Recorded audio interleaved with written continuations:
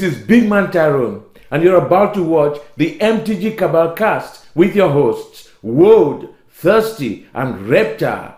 Sub to us on all your podcast networks at MTG Cabal Cast and YouTube. Hey guys, welcome to the newest episode of the Cabal Cast. We've got a little bit of another year-end wrap-up, basically, but rather than what we think at the end of the year, we're going to be covering what we think at the beginning of the year as your good post-holiday rebound targets that might not have necessarily recovered from the lull or might still be a little bit depressed due to upcoming tax season or BNR announcements, like naming Urza 4 times when you ban 2 cards and not one of the cards not being Urza.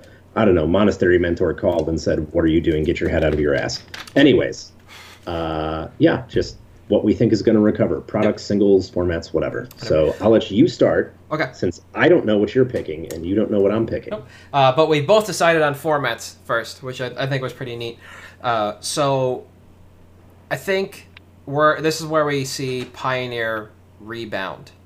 I don't think we've seen it depress entirely, but I think coming into the upcoming Magic Fest season, this is where we're going to see cards like Urborg, Tomb of Yawgmoth, that have just been kind of sawtoothing for a little bit, between $13 and $16 on the CK buy list, will finally take off. And we're kind of seeing it on stocks right now. I'll bring that up. Yeah. It's on a very, very slow uptick, where I think, and I've said it for a while, eventually it's going to happen. Dig through time's going to go once we figure this out, and we're going to see Pioneer just run away. It's not going to become ridiculously overpriced, but we're just going to see a lot of these cards that have been stagnant for a while finally take off once there's buy-in. Yeah. We're coming up, and I want to bring up the CFB event site. I should have left it up. We've got Jan 30th Pioneer, 31st Pioneer, Feb 6th Pioneer. Yep. Reno is Return to Theros Limited, and then we have 2 Theros back-to-back on March 16th and 13th. Yep. And then it's Pioneer. Yep. Pioneer PTQs every day at all these events as well. So if it's not a Pioneer main or Reno, then it looks like there's Pioneer at every event coming up. And because of this, we're finally moving into the end of the 2019 extended season. Not the format, just an awkwardly long season, which is made of 6 quarters instead of 4, I believe. This is going to be a point in time where they push Modern. I think they're going to push Modern down a little more coming out of this extended season, pump Pioneer up, but because we have so many Pioneer events, this is truly where the format takes off in terms of price and hopefully popularity as well. Do I want it to overtake Modern as a player? No. As a financier, I think it's fine. Both of these formats are infinitely reprintable, and as long as people are playing this game, it's better for everybody. I don't care. Like, I can finally pull apart my Affinity deck from 2003. You know, Mox Opal is DM us on Twitter, paying $25 for all Mopals. Yeah, right. Mox Opal is the Mishra's Workshop of Modern. Don't at me. I mean, that tweet was correct. Yeah. You think about it a little bit, and that's exactly what it became. And so you just cut it loose. It's just laziness in the delay, but that has nothing to do with Pioneer. That is the first thing that I think takes off this year. I think it's just a format that runs because it's taken so long. To go. People like this format. They're enjoying it. It's not really solved yet, quote unquote, and I think that has more to do with the fact that there's no 1 or 2 control archetypes yet. I think once those lock in, that's when the format will be a little more quote-unquote solved, because then aggro's got to evolve and you have this kind of triangle again. Yeah. Aggro's been evolving this entire time, and control has yet to catch up really to any of those builds. It got there a little bit, and then Chunky Red just kind of blew it all away. Took over everything, So that's where I think we're going to go first and foremost. So I am going to my baby, Legacy. So Legacy's not dead. The sky is still falling somewhere. Competitive Legacy still exists. It is one of the most dedicated communities of, player base wise, and they're going to keep it afloat. Yes. Jeremy has a 20K coming up. I'm running some 5Ks. NRG is starting to break out into the larger portion of the Midwest. And they want to do Legacy. They've said Legacy, Modern, Pioneer, whatever. NRG We're is running Legacy as Nerd much as we Rage can. Games, right? Yeah. The team that used to sponsor Joe Lossett, or the companies like those guys, right? Yeah. Okay. He does commentary for them now because it turns out, when Top's gone, he can't win. That's fair. So they're running their trials all over the Midwest, kind of like a smaller Star City circuit. Okay. And they're starting to take their invitationals and their 5Ks and their 10Ks outside of Illinois. So they're doing events in Indiana. They're doing some events in like Michigan. Mm-hmm. They're starting to expand that out. So you're starting to see this like community movement take off. And I think that within the next 6 to 8 months, you'll start to see these regional TOs, maybe not Pastimes, obviously, or Legion, but like a Nerd Rage or a Pink Bunny or a Mana Drain, someone like that, try to pick up the slack in an individual area and just start bumping Legacy up. Okay. And the more that happens, the more that those events exist, the more that people will try to get into the format. Because the nice thing about this is, or get back in or start playing again, when you have a place like Nerd Rage that does this trial, you can play in the store. You can win a trial to get on there, or you can just have store credit that you get from running events to participate in their Legacy events. Okay. It's not like a Star City where you have to buy a list to get in there. You can literally just churn weeklies into dual lands at NRG and end up with your Legacy deck. And I think that that's kind of where the format's going, is more of the grassroots, the community, the alpha LGS type of deal. Okay, yeah, I can see that.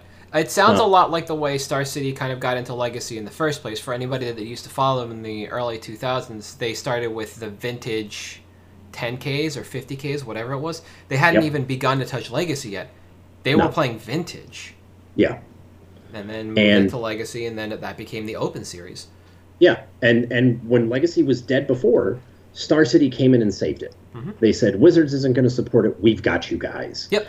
And then they're like, oh, they're not supporting it. Neither are we. But our buy list numbers went up on a bunch of this stuff. There's nothing going on here. This is just to meet EDH demand. I love you, Ben, but I'm skeptical. And I think that as the year evolves, you will start to see the prices start to recover on that. Obviously, duels still have EDH demand. They're not going to go anywhere. But like Force of Wills right now, numbers are dirt. We paid $50, $60 all weekend at the SCG because they're so illiquid. Because EDH players only want one. It's the type of card that most casual EDH players, it's at like the top of what they're willing to spend, and they'll just swap it from deck to deck to deck to deck to deck. They don't want multiple copies. Yep. So it's just not as liquid as it was. So the price is starting to deflate, at least on GP floors. Mm-hmm. And I think you'll start to see that those start getting scooped up, prices start to recover, and then the format takes off again. No, I think you're right. It's just a matter of time. There's always been a dedicated Legacy following somewhere. When I was just getting into Legacy when I went to college, I was following TMD, the Mana Drain, their opens. NYSE was still mainly vintage, and there was some stuff going on in Northern California, but I forgot where it was. And eventually, it all kind of fell away as far as Legacy was concerned, and just kind of turned into, I think it was in Ohio. The Mana Drain Opens stayed in Ohio, but they mainly stayed Legacy. So, 10 years later, when I was looking to play Legacy, when I was living in Kentucky working for Troll, if they didn't end the series kind of abruptly, I was going to start driving 4 hours to play Legacy. And that's the thing, is that Legacy players, if it's for a day tournament, they'll get up at 6 in the morning, drive the 4 hours, get there at 10 when Reg starts, just to play their format. And you don't have to do a whole lot for it. I mean, people do it for 1 and 2Ks. Yeah. Just to play. Yeah, because you don't get the opportunity to play against a lot of other players, in a face-to-face fashion. And it's kind of not, I don't want to say embarrassing for the game, but this is a format people like, and so cutting the legs out from underneath it at a large level is fine if WotC doesn't want to support it at Magic Fest, because I get that it's exclusionary, and I get you can't put up the same numbers that you would hope to with a modern or standard Magic Fest. I get that. You had a 2,000 person Legacy GP in Europe after you announced you were canceling it when the states didn't break 1,000 most of the year. Yeah, but that's because they're not running it the same in the U.S. as they are in Europe. Just hands down. I know. That is also very true. We haven't had a Legacy Magic Fest in years in a location that was worth a damn within the U.S. And we've talked about this before. If you want, you cut back on Vegas and you make it could be, semi-annual on the coast, east and west. You put one out in Seattle or somewhere easily accessible in California, and you put the other one in Boston or outside New York City or outside DC or somewhere, anywhere where it's easy to fly internationally into those locations, and then you have Pan Atlantic and Pan Pacific competition come into the coast because it's easier to get there than for those people to come in and then hop again to wherever they're going. Yeah. And Vegas isn't necessarily a vacation destination for a lot of people either. And it's the event. I've discussed this with some other vendors as well. We feel like the event started to lose some of its luster. Yeah. Like, most of us just go there and we don't even do anything Magic related. Like, there's a large number of vendors that literally go there and just go to the casinos all weekend. Oh, yeah. They hardly touch the hall at all. Yeah. Or they set up knowing they're not really going to be doing a whole lot of business and it's just all written off as an expense. They're there. They have a booth there. If somebody buys or sells, awesome, but you're there for the weekend kind of thing. Like, it happens. The first Miami was like that. There were because that was after the first Vegas. A number of people just got the booth to get the booth. If it worked, awesome. If it didn't, we don't come in Saturday or Sunday. We just hang out on the beach. Yeah, it doesn't matter to us. What do we care? Yeah, because that's a vacation destination. Like, in the first Vegas, was the second one too. It was just a bunch of hoopla for the master sets and then the 4-day awesomeness. That was great. There's a lot of things they can do to improve the legacy experience of a Magic Fest. I will say, though, if they put a Magic Fest in SeaTac and actually rolled out like old WotC physical marketing product into that place, I would, and I knew that ahead of time, I would be there hands down to see like the 93, the 96 like physical marketing materials and shit like that. Play the event or not, I don't care, man. That's just like that is a celebration of the game. Here's a Legacy Magic Fest and all this awesome like arcana from the game. Great stuff that like you grew up with if you're old enough, or if you're just finding it now. Look at the history. This is, art displays and shit like that. That's how you guess what? 7th edition. Sarah Angel's back and she's legal. Who thought? Yeah, like mind-boggling at rare. Like, what are you doing? Shivan Dragon in the same set. Holy crap! Sengir Vampire comes out. What is it? The next fall in Torment. Yeah. It was good. And then that's where I think it is. Might be different, but who knows? No, I think it's a good way to look at things. I think Vintage is kind of gone aside from the independent scenes, and anybody who wants to keep it alive and float that goat. But Legacy, it didn't need time off. It just needed it just needed somebody to want to dedicate to it and dedicate to it correctly. And sure. I think that's what we're seeing. And it's nice to see that we kind of picked a new format and an old format to talk about. There was a little bit of product I was going to talk about quickly, and it kind of falls into singles as well with the Mythic editions, or not Mythic editions. I'm sorry, collector's editions. What the shit are these things? The one that came out with Eldraine collectors, secret, whatever these dumbass sets are. The one for Eldraine has finally fallen back to initial asking price on the open market on TCG Player. That was kind of we hit the low water mark, so to speak. And I think this product it's going to cool, especially now that Oko has basically been erased from the game, save for Legacy and Vintage. Yeah. And once that heats off and a lot of the singles kind of restabilize, we're going to see that product kick off, and I think this cycle is something we're going to be able to follow. Yeah. I think especially after today, you got one thing right. Hallelujah. I think we may see a little bit of a dip because the chase card was Oko. And that's, if you want to go by chase, which you never should. There was a little bit of a driver there, and I think that now is like a good time because, like you said, we're back to like low water level. It's not going to get any lower than this. Nope. Even like distros are finally out, by the way. Just like 3 weeks ago, distros sold out of collector boosters. Yeah, I'm going to bring this up right now. The lowest one on TCG is $420 with $20 shipping. Blaze After, it. yeah, after that it's $575 with basically $600, and then up to $800. Like, so you can see that people have been buying up these editions because the price just jumps so radically, and there are only 6 left. So I think this might be the cyclical motion we're going to see for these, at least this year's sets, because we all know they're juiced. Yeah, and especially because now we know, Return to Theros, Theros of Eldraine, as the cases say. This also has a collector set that we're going to see, and I think that'll have, it's similar to when, what set came after Horizons? After Modern Horizons? Core 20. Yeah, so Core 20 hit, and all of a sudden Modern Horizons fell off the face of the earth. Nobody cared anymore. Prices tanked. The meme where the guy's, holding the hand and looking behind him, M20's back here and Horizons is here. Well, we got this thing with these cards that need to be restricted in Vintage over here, so we're going to buy this. Yep. This has like 10 over here that need it, but whatever. Well, yeah. Neither here nor there. And I think that we may see it with Throne now that we're at pre-release weekend, where all of a sudden there's a little bit of a lack of liquidity and the cycle starts. Yep. So. That's something I've been thinking of since I saw that tweet. Somebody mentioned it, and it was just kind of struck a chord because of all the fanfare that was around this, and now we're figuring out what editions of what cards we need to buy moving forward with all this borderless and promo pack stuff. Everything's kind of fallen into place.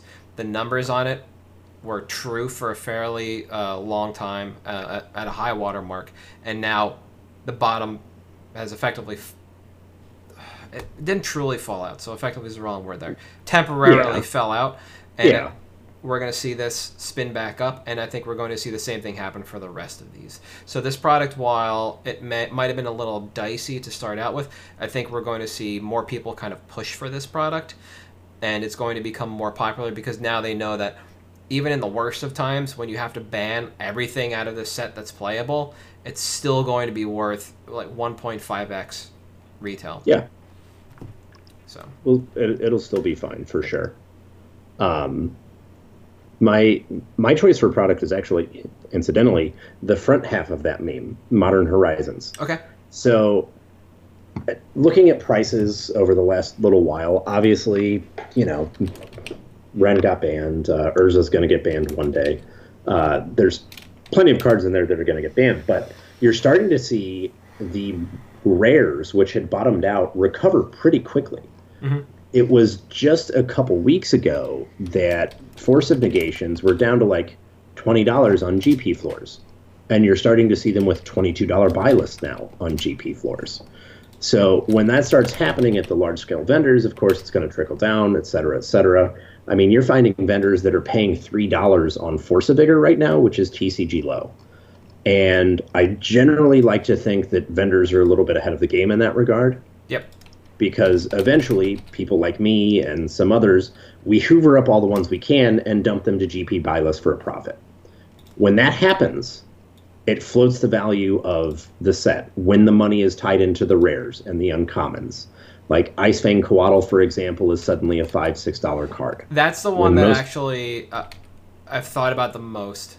Even over the last few weeks, this card is too good to not be played with or without Oko in this format. Yeah, the card is very, very good. And I mean, you look at the trajectory that it's had, and it seems like, well, this is obviously starting to rebound here. We should probably, look at this. Yep. But boxes are still around $180. They're still at, I think it's $184 when I checked just a second ago on TCG. So that was the price after it came out. And if you look at even some of the mythics, More Fun in December hit all-time low at about market of $4.15. Yeah, I noticed that. It was just super duper cheap. It's doubled since then. Ooh. So you're starting to see these singles, and for whatever reason, the sealed price is lagging behind. So if you have it, that's something I would start looking at, because they also did move for a while. So now we've got a booster case for $1,100, boxes for $184.93 with shipping included, and it's not a small number. It's like everyone has them for that. There's 7, 1, 6, two, and then there's 70 at 189.99 before it hits 190. Seems good. Yeah, and you're just looking at the product sealed as a whole, right? Just sit on it. Yeah, just the product sealed as a whole, rather than like a particular card or anything. But I think that's good, especially now. Honestly, Yawgmoth combo is probably the play in Modern. Yep. So Yawgmoth is going to move up a little bit more. Not that that's going to move the needle on sealed product, but that gives you an extra hit. So. Yeah. No, I like that. This isn't a product I think about a lot in regards to sealed. I think about it in terms of singles because something's always coming up in conversation, either because it's in a deck list we're talking about, or because it did nothing like Morphon and then doubled almost overnight. I brought the graph up. December 26th was its initial recovery, and then 5 days later it basically doubled. Yeah, same with First Sliver. First Sliver was down to like $3. Yeah. And now it's at like $8 with shipping. Sure. Yeah. No, yeah, we're finally seeing that kind of come in, and I don't know if a lot of that has to do with the fact that people finally realize we're not getting another run of this. What's out is out. They're not printing more. Yeah, exactly. So, no, that's definitely something good for people who want to sit on it sealed. What do you think the timeline would be, though? So here's the thing. I want to say that the timeline is realistically 6 to 8 months. Before you sell out, or before you can like sell out for probably a $50 profit if that's what you want to go for. Okay. The thing is, Wizards may just decide to, I don't know, emergency ban 2019. We should be so lucky. And if that happens and they're like, see you later, bye. Okay, I guess it's worthless all of a sudden. Yeah. I guess Autumn Veil is banned or Veil of Summer is banned in every single format ever. I'm not bitter. And never not. Yeah, clearly not. Wizards could dumpster it, but that's always the risk you take. Yes. But I would say about 6 to 8 months probably. Okay, that's not bad. Just get one last little thing because it's a pain in the ass to find, since it uses the name of a piece of power. But it is in reference to what I was going to bring up next. So the last point I want to bring up, and I don't mind continuing to discuss if you have more, is actually power and historic cards. And when I say historic, I mean original art associated with the game. Yeah, so like Sarah Angel, of course. Shazam. Stuff like that. Yep. Yeah. Right.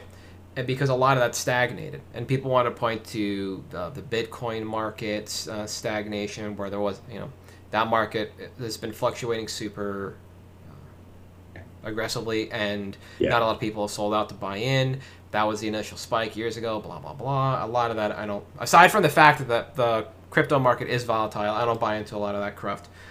Yeah. But what I think we are going to see this year is all of these, not old school playable cards, but a lot of these historic cards rebound. They'll rubber bands back.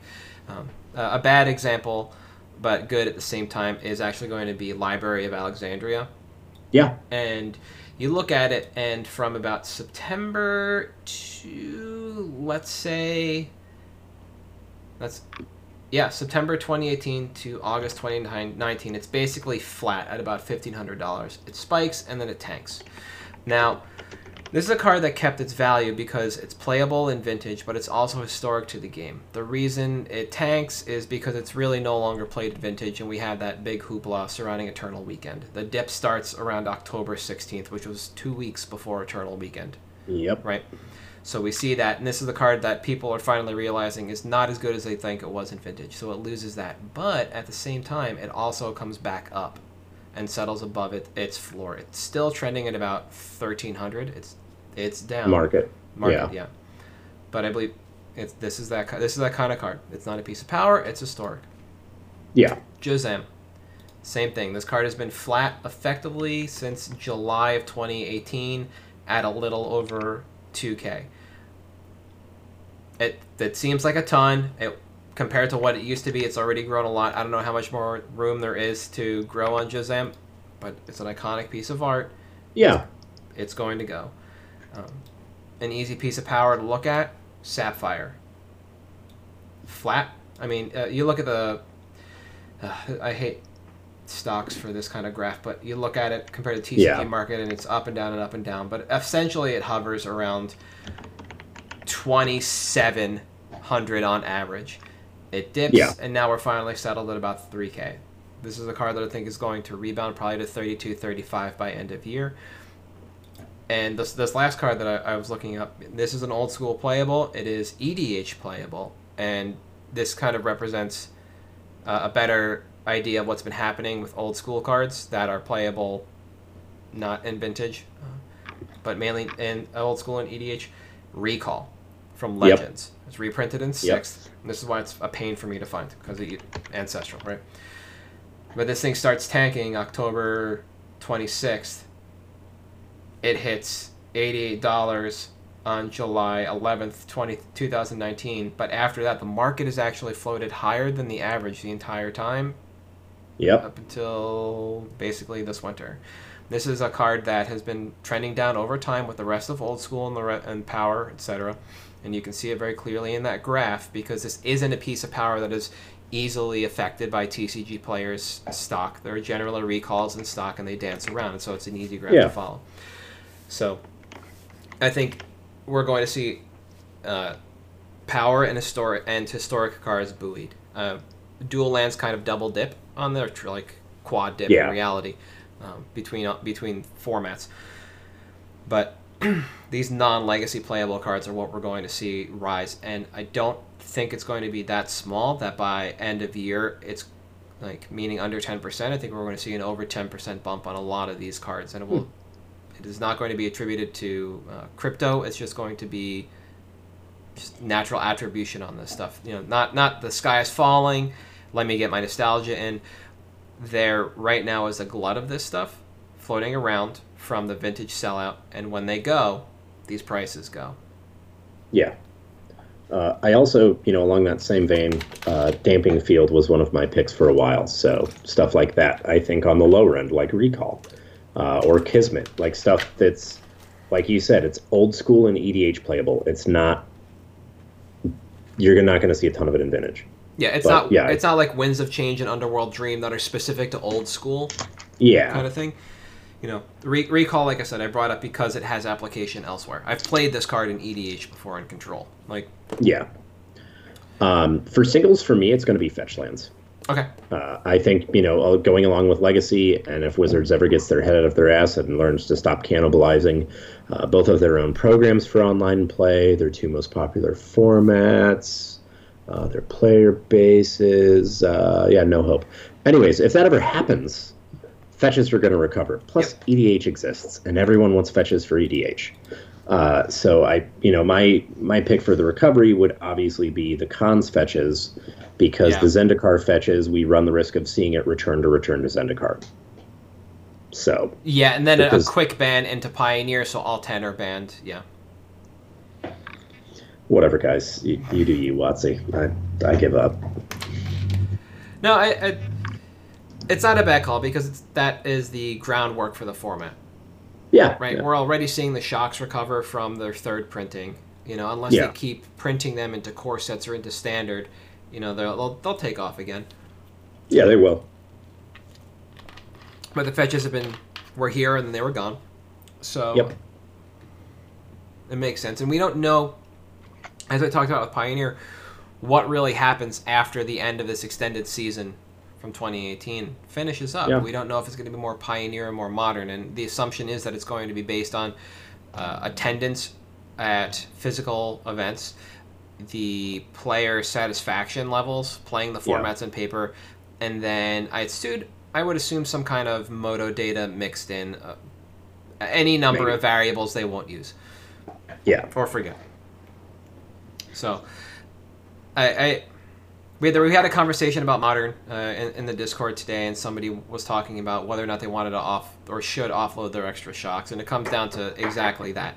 If you need the cash now, do it.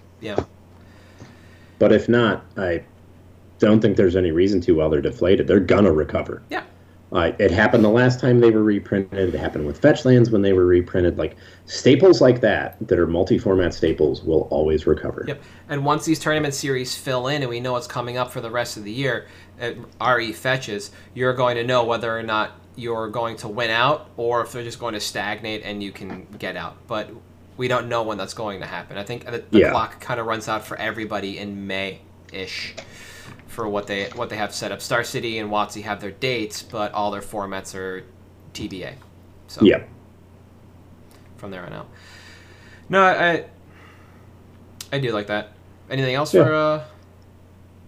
No, those are the main things I'm targeting for the recovery. Really, there's not much else.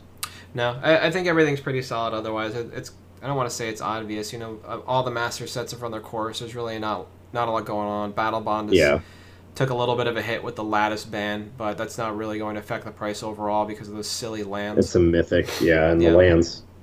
Lattice is still an EDH card, which is really what powers that set. You know, so I think all we have to look forward to in this coming year is 2 EDH sets, technically a third miniature one that is like 8 cards of mono green or something like that, and commander decks with every set release. Fucking kill me. Yes. Infinite and whoa, there's a draft product too, right? There's a commander draft product. It's like all legends all the time. Yeah, some commander draft like. Yeah, everything's a legend. What? Oh God, I'm gonna have an aneurysm. I still want to know what this unproduct is. It's like 10 new cards and then a bunch of fucking reprints. Yeah. Thrilling. Great. All right. Before you have your aneurysm, your pick for the week. Yeah. Yes, my pick for the week is a spicy meatball, if I do say so myself. Sacred Guide. You're probably thinking, what is that card and what does it do? Thirsty, please tell me, and I will. So for 1 white mana, it is a 1/1 that reads 1 white, sack it, reveal cards from the top of your library until you reveal a white card, put that card into your hand and exile all the cards exiled this way. The reason that card is great is because it helps shore up Flash Hulk lines. Which sounds, that card's banned. Of course it is, but you know what it is legal in? CEDH. And purely anecdotal here, but also there's financial data to back it up. CEDH has started exploding over the last 6 to 7 months. Courtesy, actually, I hate saying this, courtesy of Sheldon. His banning of Paradox Engine made competitive EDH explode onto the market because all of a sudden you couldn't ignore it. There was such an uproar. All this stuff happened that now you have a competitive area set up at command zones, at command fests, and it used to be one person, a GP or SCG, would come by looking for CEDH staples. Now it's about 4 or 5 a day at every GP. And you've got people that are starting to really get actively into this high-tier competitive casual format, according to Sheldon. And I think that that's going to be another market that's there to be exploited now, or, you know, whatever you want to call it. Oh, I think that's I think that Sacred Guide is good because it's a rare that it's not technically reserved list, but an effect like this is basically soft reserve list, similar to something like Static Orb or Winter Orb. You know, it's not something they're going to jump to the top of the list of reprinting. Yeah. And it shores up one of the most powerful strategies in the format. And right now, it's less than $1. Yeah, it's odd effects like this with Sacred Guide, and what did I just buy the shit out of? Paradigm Shift, where you're just able to exile your library in one shot. Spoils of the Vault goes on that list. They don't make that often. No. And you might look at Sacred Guide and say, yeah, but you just hit another white card. Well, if your deck sure is 3 to 4 colors, but this is the only white card that you're able to 2 to 4, and then you flip your library, you can win in any number of fashions. Yeah. So it's just, it helps your lab man lines. There's just a lot of things that it does that are really good. And I think it, you know, sub $1, like, why not? Why not, right? And you can see the jump in the card, too. In the middle of January, I brought up the graph, but as a reminder, on January 9th, it basically starts to take an uptick from the 24 cents it was to 40 cents. Is there a buy list on this thing? I don't know. And I think that Thassa's Oracle and Cyana, Captain of Pleius, whatever, also help push this card up in power level. Wait, hold on. What was that second one? Thassa's Oracle, everybody should know. It's the double blue 1/3 from Theros that is the better Labman. Yeah. Siona, Captain of the Pyleus. Look at the top 7 cards of your library. You reveal an aura card from them, put it into your hand, rest on the bottom in any order. Whenever an aura you control becomes attached to a creature you control, create a 1/1 white human soldier token. Oh, Basically, you win via Thassa's Oracle or Lapman, and you win like a turn and a half sooner because you get, with Siona as a general, you get a mono green creature deck with Sacred Guide, Enlightened Tutor, Idyllic Tutor, and Shielded by Faith. Yeah. Sacred Guide's a creature. He's very easy to find, quickly becomes Shielded by Faith to go infinite with Siona. So it adds another one. Yeah. No, it's not bad. And the card's being bought right now by CK for 19 cents USD, 25 credit, which was the price a little over a week ago. So you could have immediately gotten out. Which is interesting. No, I like it. I don't really dabble in the world of CEDH. I've still been paying attention to Oathbreaker, though granted I have not been reading up a lot on that, so that's my fault. Paradigm Shift and 4-mana Jace. Gas. Yes. No, Paradigm Shift went by real quick when Thassa's Oracle was spoiled. There were a lot of people who were just like, you can do this or this or this or this. Here's 18 cards. And then Ben Blyawitz just came through and said, Island, Black Lotus, Reality Shift, Thassa's Oracle. Here you go, guys. Yep. And that's that. And Reality Shift is a reserveless card from Weatherlight, so that card went from nothing to everything. Almost. Yeah. Immediately. Yeah. You're hard-pressed to find this card now for... not Reality Shift. I'm so sorry. Paradigm Shift. Reality Shift. Yeah, Paradigm Shift, yeah. Fate Reforged. I'll bring this up so you can see the graph on it. We can all laugh on... Ugh. Wow, this thing actually spiked to over 5 and for M19. Mm-hmm. Come on. That was around the time we started hitting it, actually. Yes, that's right. You guys went after that. I did not. Yeah. I was like, this is silly. I've tried winning with Labman. It doesn't work. And then here we go. It's over $3. Yeah. It doesn't have to work. Someone just has to think it does. Well, I mean, in EDH, it just kind of goes in the same thing. I was joking with a friend of mine not a while ago, like 2 weeks ago. I was like, Leveler is a win con, dude. You should come back and play the game. And he's like, wow, the guy I work with has been telling me about Magic, has been telling me about the wrong cards. Yes, he has. Clearly. Labman, Jace, Thassa's Oracle, Leveler, Reality, Paradigm Shift. You can just... Who wants to have a library? Get it gone. Yeah. My pick for this week is a card that will be in Standard upon release of Theros Beyond Death. And this is a card that you had to react very fast on to get on at what effectively I thought is the bottom floor until the mobs hit. And it is Nightmare Shepherd. So this is a card that you look at it and you're like, okay, this does a number of things. It fills the spot in Mono Black Devotion where Desecration Demon was as the flyer for 4. And it is also the Whip of Erebos slot as well. Now, Desecration Demon finished games because it got big quick. If you don't know what that card did, it basically was a 6/6 for 4 flyer. But the drawback on this was kind of interesting. You basically fogged yourself. Yeah. With just this demon. I'll bring... nope. Yep, no, sorry, one. So, at the beginning of each combat, any opponent could sack a creature to tap it. But it would get bigger. So, it would close out a game in one shot eventually by... killing your opponent's board slowly over time. Meanwhile, you're taking over with Pack Rats and Grey Merchant of Asphodel, which was reprinted. So, what does this card do? Well, Nightmare Shepherd actually works very favorably with Grey Merchant of Asphodel. It comes in, it dies, it comes back again with Nightmare Shepherd. Okay, so how do you get that to work? Well, we already have Cats and Ovens. We do. So, you can just sack Gary to the oven, and there you go.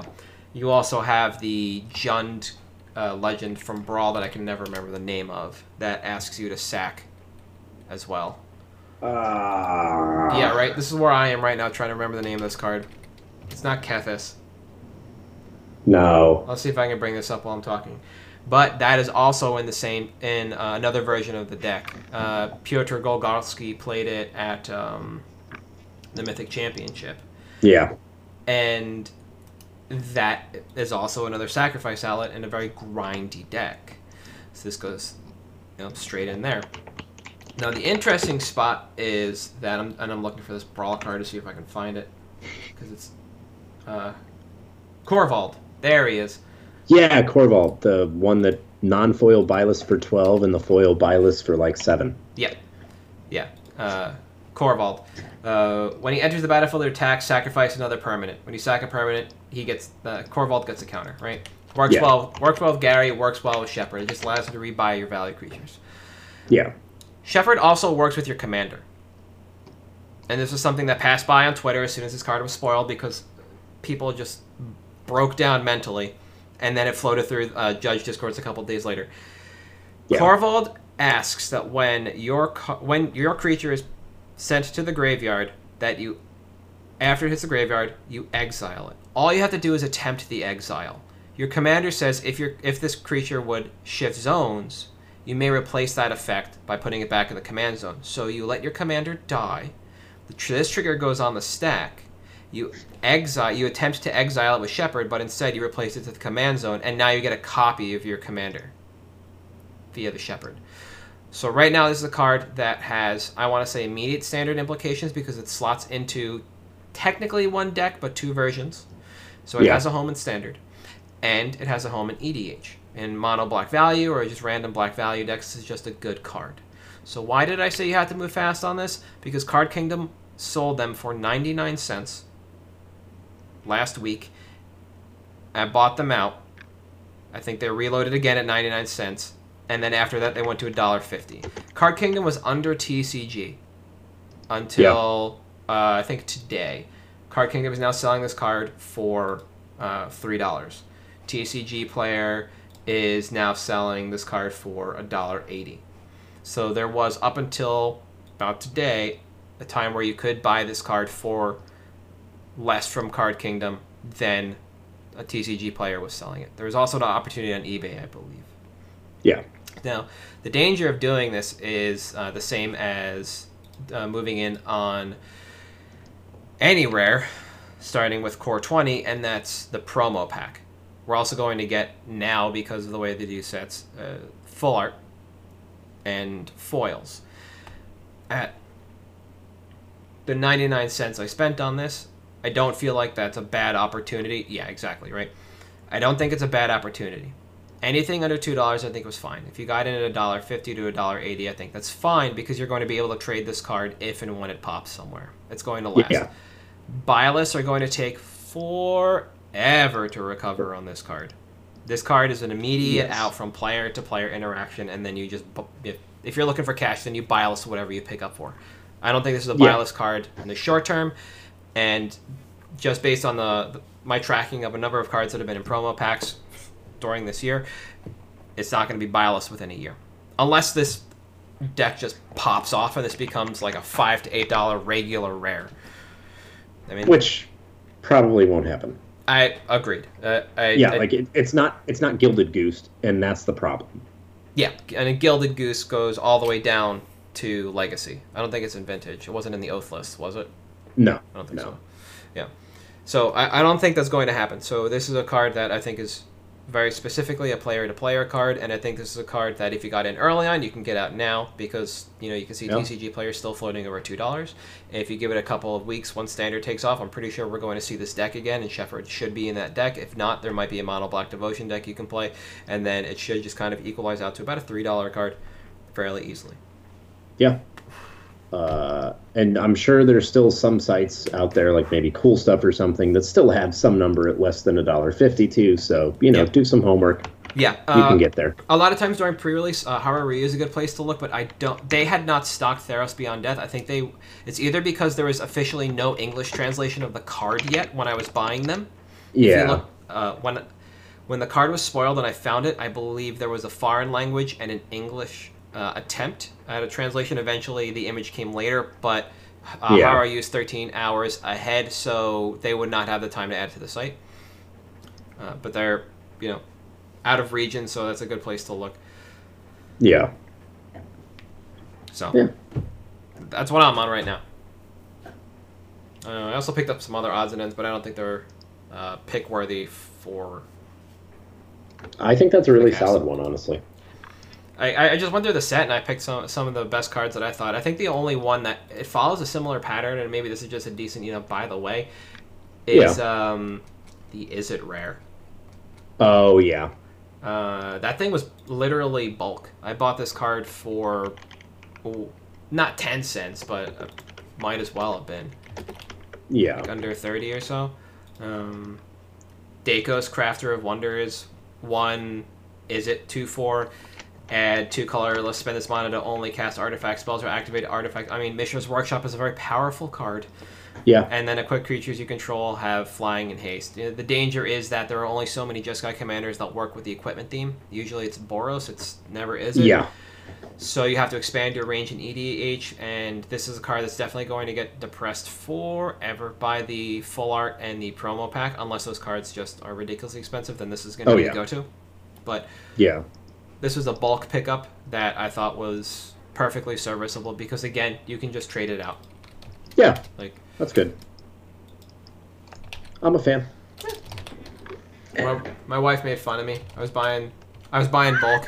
She's like, you should really consult me about these purchases. I was like, oh, baby, $5. Whew.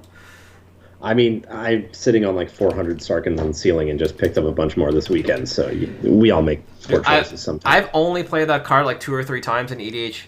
And it has been a charm. It has won every game I played it. The card is insane. It's a red enchantment with too much text. That's all I need to know. Yeah. But yeah. If you don't believe us that card is good, like Sunbird's Invocation, play it. Yeah. Then come back and let us know. Yeah, please. I haven't played it. It's just a red enchantment with too much text. So like Sunbird, yeah. Yeah, like Sunbird's Invocation. Too much text. But look at that card. It's a thing. Yeah. It gives everything. What is that mechanic? The Bloodbraid mechanic? Cascade. Yeah. It's like better Cascade. Yes. It's so good. So good. But I think that's going to be it for us this week, guys. Yep. We are at MTG Cabalcast on Twitter. We've been feisty for the last few days. It's been all those chicken tendies. Yeah. Money well spent. Yeah. Also on Patreon, and we dabble on Facebook here and there. Yeah. I am at Halt, I am Reptar. You are... at Thirsty Sizzler. And you can find us wherever you can download a podcast, and we really enjoyed looking through all the comments we got last week, so please keep them coming. Yeah, seriously, guys. I cannot stress enough. Please give us feedback. We love it. We want to make the cast better for you. And to, I can't remember the username that said the thing that separates us is giving the vendor perspective, which a lot of people don't. You're a rock star. Thank you. Yeah, thank you. We'll see you next week. Yep, see ya.